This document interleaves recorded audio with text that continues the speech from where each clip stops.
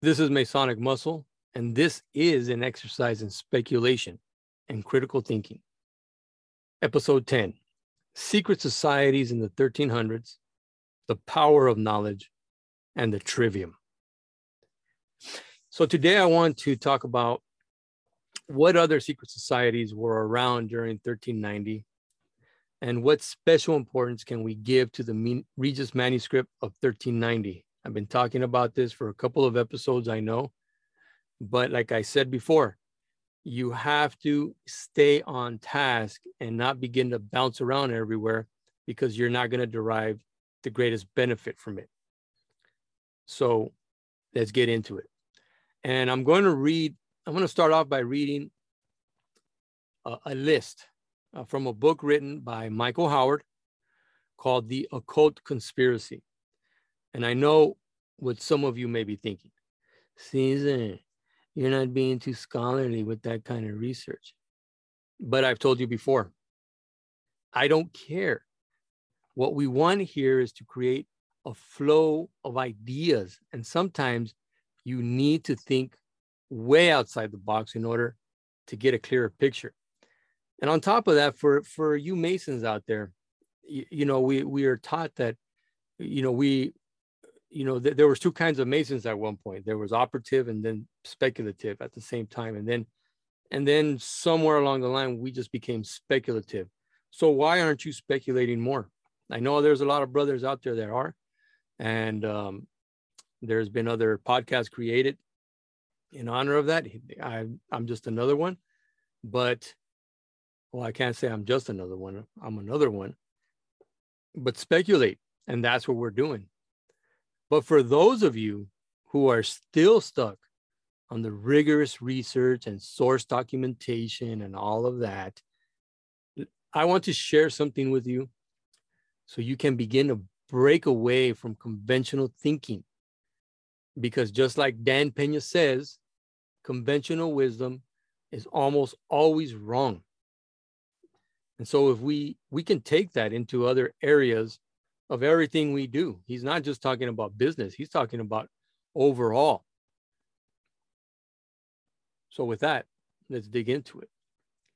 During the last 100 years,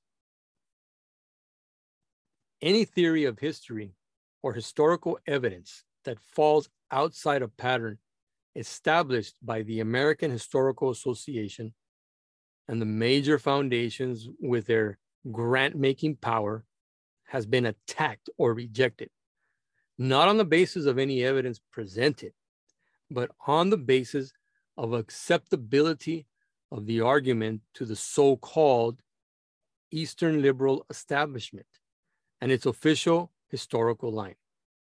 That was from page 1 from America's Secret Establishment. I believe it was written by Mr. Anthony Sutton, who was from one of the most prestigious universities. I can't remember if it was Harvard or Yale.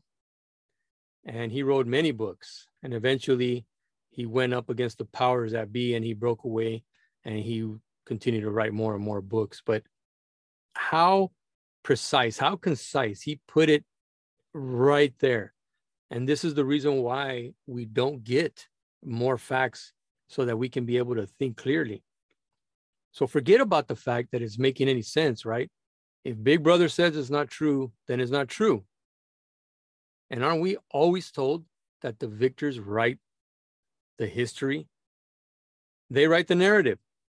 And we tend to forget this all too quickly. And when we start to become all scholarly, and then most of us do it for convenience, out of convenience. Even with what's going on right now and this virus from unknown origins and we don't know what's going on, we tend to just accept what the authorities tell us, because then once we do that, then there is no more responsibility on your part to continue to think for yourselves and to continue to research, because maybe it might lead down to some paths that you're not comfortable with and you just don't want to accept that, acknowledge that. So now let's get back to the topic. According to the list compiled by Michael Howard, secret societies began way back in 40,000 BC. And I think someone like Graham Hancock, might find that right up his alley, because his theory that advanced civilizations were around as early as 17,000 years ago or earlier, according to archaeoastronomical findings, has challenged conventional wisdom on those topics, from archaeology to or Egyptology. And these archaeologists and Egyptologists kind of just shirked those theories from Graham Hancock and other people like him, Robert Bauval and Robert Schoch, because they're not part of the establishment. They're not part of the good old boys. So they say, you didn't have as much study or as much PhDs as me, so I'm not going to listen to you. They just completely disregard it. So this shouldn't be much of a surprise to anyone that these secret societies have been around for so long. In the year 70 AD, for example, the foundation of the first Sufi secret societies were founded. And remember, when Christianity first started, it was a secret society. This was an underground secret society in the Roman Empire. And the Roman Empire couldn't figure out where they were meeting, because they were meeting in the catacombs. They were meeting underground and stuff. Not until the Roman Empire officially accepted them did they begin to flourish. But, they were under attack. They were under surveillance for a long, long time. 900 AD was the foundation of the Cathars, who were directly opposed to the Roman Catholic Church. 1000 AD, heretical Catholic monks found the first Rosicrucian college. There's another secret society, Rosicrucians. From 1034 to 1124 AD was the foundation of the Order of the Assassins. And 1348 AD was the foundation of the Order of the Garter. And these are secret societies that you probably never heard of, just like me when I first started researching this. So that just gives you a tiny glimpse into what other secret societies were functioning around this time when the Regis manuscript was written in 1390. And these were just some of the secret societies. And they all had something in common. They compartmentalized information, guys. Information. Knowledge was the name of the game, and it still is. And just look at our governments and how they keep certain information from us in order to maintain control. Always. The information was the key, and how to gain access to this knowledge was a well-kept secret. Even among the master freestone masons, they would not divulge their secrets to the novice until he proved that he was proficient in what he had already learned, but also that he would keep those secrets until he took on and entered apprentice mason and trained him for 7 years. And during that time, not only the theory was being divulged, but also the practice, how to apply it. For the kings, dukes, popes, and emperors, they got a special education. I think we all understand that. I think we all know that. They acted differently. They had etiquette. They knew how to entertain. They played musical instruments. They traveled to other parts of the world so they can understand, different cultures, different languages. But they were not only taught to read and write, but they were also taught the secret power of words and the effect they had on people when used correctly. This is very important, guys, because this is still happening today. And we've been seeing this in the news and media, right? How the power of words, and when you put certain words together and then relay them to the people, and not only that, but certain times of the day, certain times of the month, or what have you, it affects us. It has an effect on us. And these companies pay millions of dollars for these marketing companies to come in, and advertisement companies to come in that know this and that will help them come up with the best possible times and color schemes and all this stuff to affect our minds so we can go and buy stuff or believe stuff. So they were taught to think critically, and they learned dialectically. They learned through the education of the 7 liberal arts and sciences. And this is what the Regis manuscript was talking about in some of the many pages that were written in there. The 7 liberal arts and sciences were talked about in there as if the Masons were learning this as well. And the first 3 of these 7 liberal arts and sciences are the most important because they teach you the power of the word, but also help to increase the power of your mind. They had a truly clear understanding of this, and they used it with extreme efficiency. The Regis manuscript goes into detail as far as what these 7 sciences are and what they are for. But most of these master freestone masons were illiterate. So why are they so adamant to be associated with an elevated science and practice like the trivium of grammar, logic, and rhetoric? There still hasn't been a logical explanation of that, but nevertheless, the fact remains that this is what's happening. And all these 3 sciences, when focused on, really comes down to one thing.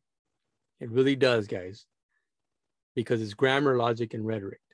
And they come down to one thing. They come down to, when you become masters of this and you learn how to use this, you're learning how to learn.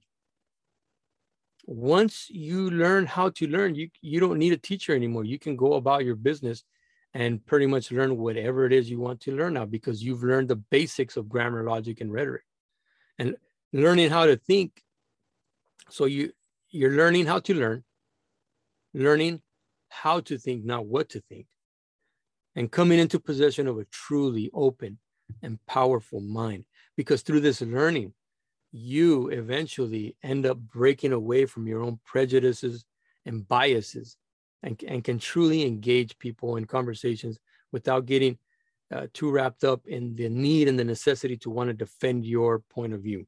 You're going to listen, and you're not going to necessarily prescribe to their points of view, but you're going to listen, and you're going to be able to assimilate. So talk about strengthening your Masonic muscle for both body and mind.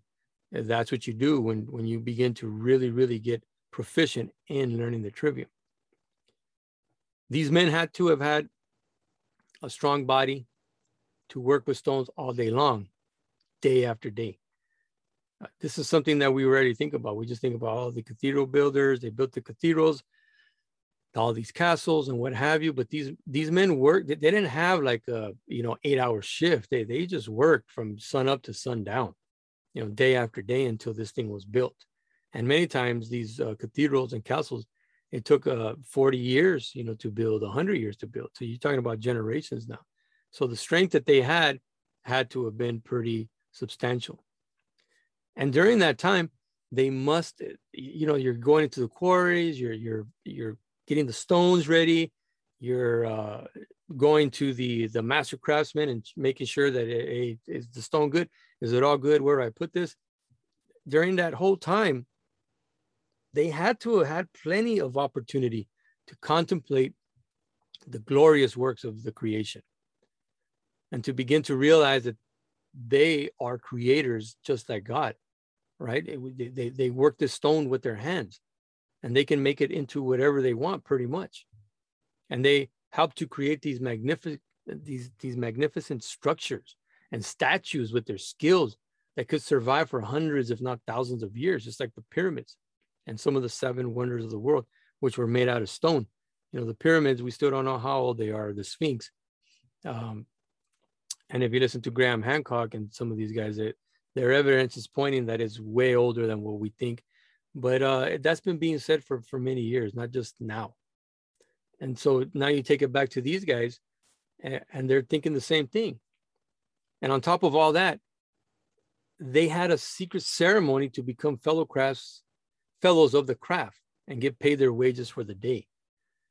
The trivium has been with Freemasonry since at least 1390, and yet many Freemasons don't have a clue of what it's all about. Many lodges don't delve into it and learn to use their minds to critically think about the situations around them. If we had more Masons and people like that, we would not be in the mess that we are in. We would use reason and logic and not fear and intimidation. We would not rely on authorities to tell us what to do and what to think, because we would be our own authority because we learned how to think, not what to think. This is Masonic Muscle. This has been an exercise in speculation and critical thinking, ultimately strengthening your Masonic muscle.